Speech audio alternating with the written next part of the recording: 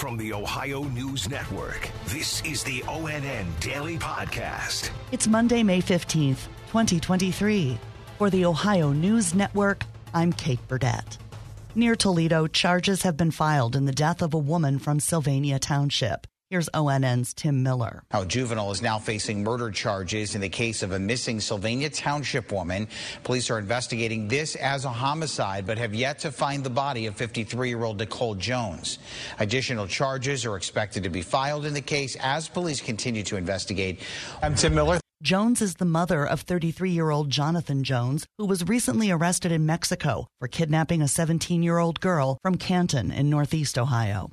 In Columbus, a man died after he was shot during a fight early yesterday morning on North High Street in the Short North neighborhood. A week earlier, 10 people were hurt in shootings along the same street. ONN's Tracy Townsend reports. So here's what we know happened just before 3 o'clock Sunday morning. Columbus police tell us that they were responding to a group of people fighting when shots were fired. One man, 21-year-old Arthur Pickens, was hit.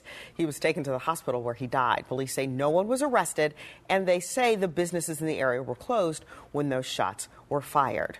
I'm Tracy Townsend. Crime in the Short North will take center stage at the Columbus City Council meeting this evening. ONN's Kevin Landers has more. The Office of Violence Prevention has a $4 million budget, and its goal is to take both local and national data and determine what works and what doesn't work here in the city of Columbus when it comes to dealing with violent crime. Now, the shooting in the Short North and other parts of the city clearly have Mayor Andrew Ginther's attention. The Office of Violence Prevention has the backing of the mayor, so when the office determines programs are needed, they are likely to be implemented. Tonight, City Council, they plan to discuss allocating about $500,000 in security measures here in the Short North to try to improve security here. Kevin Landers in the Short North. A Cleveland EMT is expected to be okay physically after she went missing for nearly a week. The family of Lachelle Jordan says she is hospitalized but in high spirits. Jordan's father, Joseph. When I first stepped up to something like this, I had one small request, and that was to bring my daughter home safely.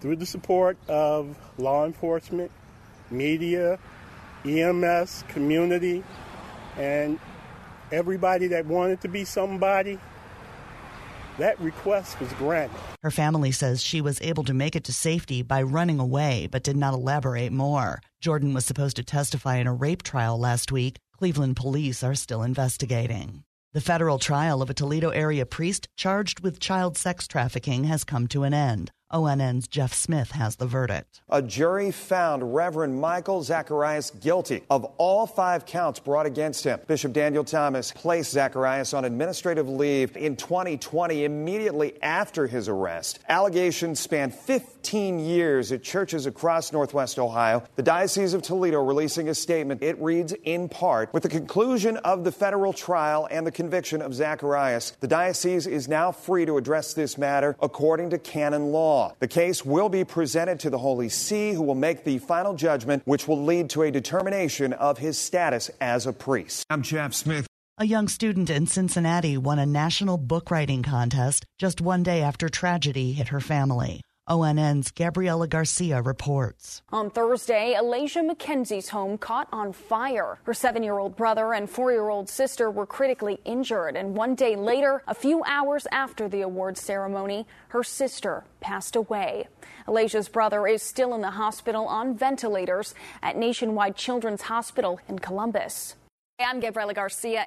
This week, officials for Ohio's largest school district are expected to announce who will be its next leader. ONN's Lindsay Mills in Columbus has the story. The school board will interview Dr. Angela Chapman, Dr. Brian McDonald, and Dr. George Thomas for the Columbus City Schools superintendent position. These 3 candidates came from a total of 31 that applied initially. School board members say these candidates stood out because of their commitment to children and the backgrounds they bring to the table. The board says they're wanting to make the best choice, so they're putting a date on when the superintendent will be named. I'm Lindsay Mills. Smoke filled the air across much of North Toledo yesterday afternoon after a large fire broke out in a long-abandoned building. ONN's Angela Ann has more. The fire started just before 4 p.m. in the back section of a complex of buildings near the intersection of East Bancroft and Elm Streets. Toledo Fire and Rescue says 2 or 3 commercial structures caught fire, primarily a 1-story section of a warehouse in the back of the complex. The two-alarm fire saw at least 25 firefighters battling the flames throughout the late afternoon and into the evening. Dense smoke that covered the neighborhood began to lessen as the evening went on, and residents were told it was safe to return to their homes by 5:30 p.m. Angela Ann, ONN News.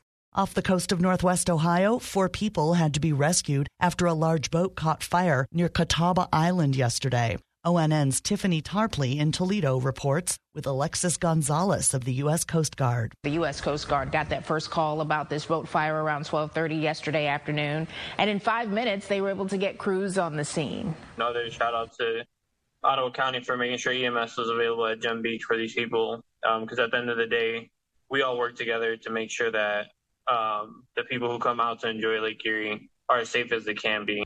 No word on how the 4 people who were rescued are doing. In the newsroom, Tiffany Tarpley.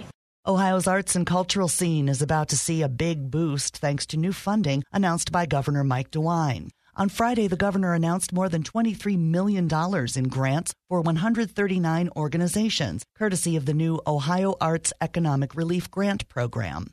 The program was created through a bill sponsored by State Senator George Lang, a Republican from Westchester, near Cincinnati, with the money coming through the Federal American Rescue Plan Act. It will eventually dole out $50 million to performance venues and exhibit groups based on loss of revenue during the COVID-19 pandemic. And a Cleveland market is getting national attention for its tacos after singer Lizzo took to social media with a food review. It's so good. Friday night, the singer packed Rocket Mortgage Fieldhouse with thousands of fans for a stop on her tour. Then she apparently had takeout from La Plaza Supermarket. She posted a TikTok video about their vegan tacos. And baby, if this is what the vegan tacos taste like, it's seasoned. Lizzo said the market has some of the best food in Cleveland. Special thanks to our affiliates WBNS-TV in Columbus, WKYC-TV in Cleveland, and WTOL-TV in Toledo for their contributions to today's podcast. I'm Kate Burdett on the Ohio News Network. This has been the ONN Daily Podcast, a production of Radio Ohio Incorporated on the Ohio News Network.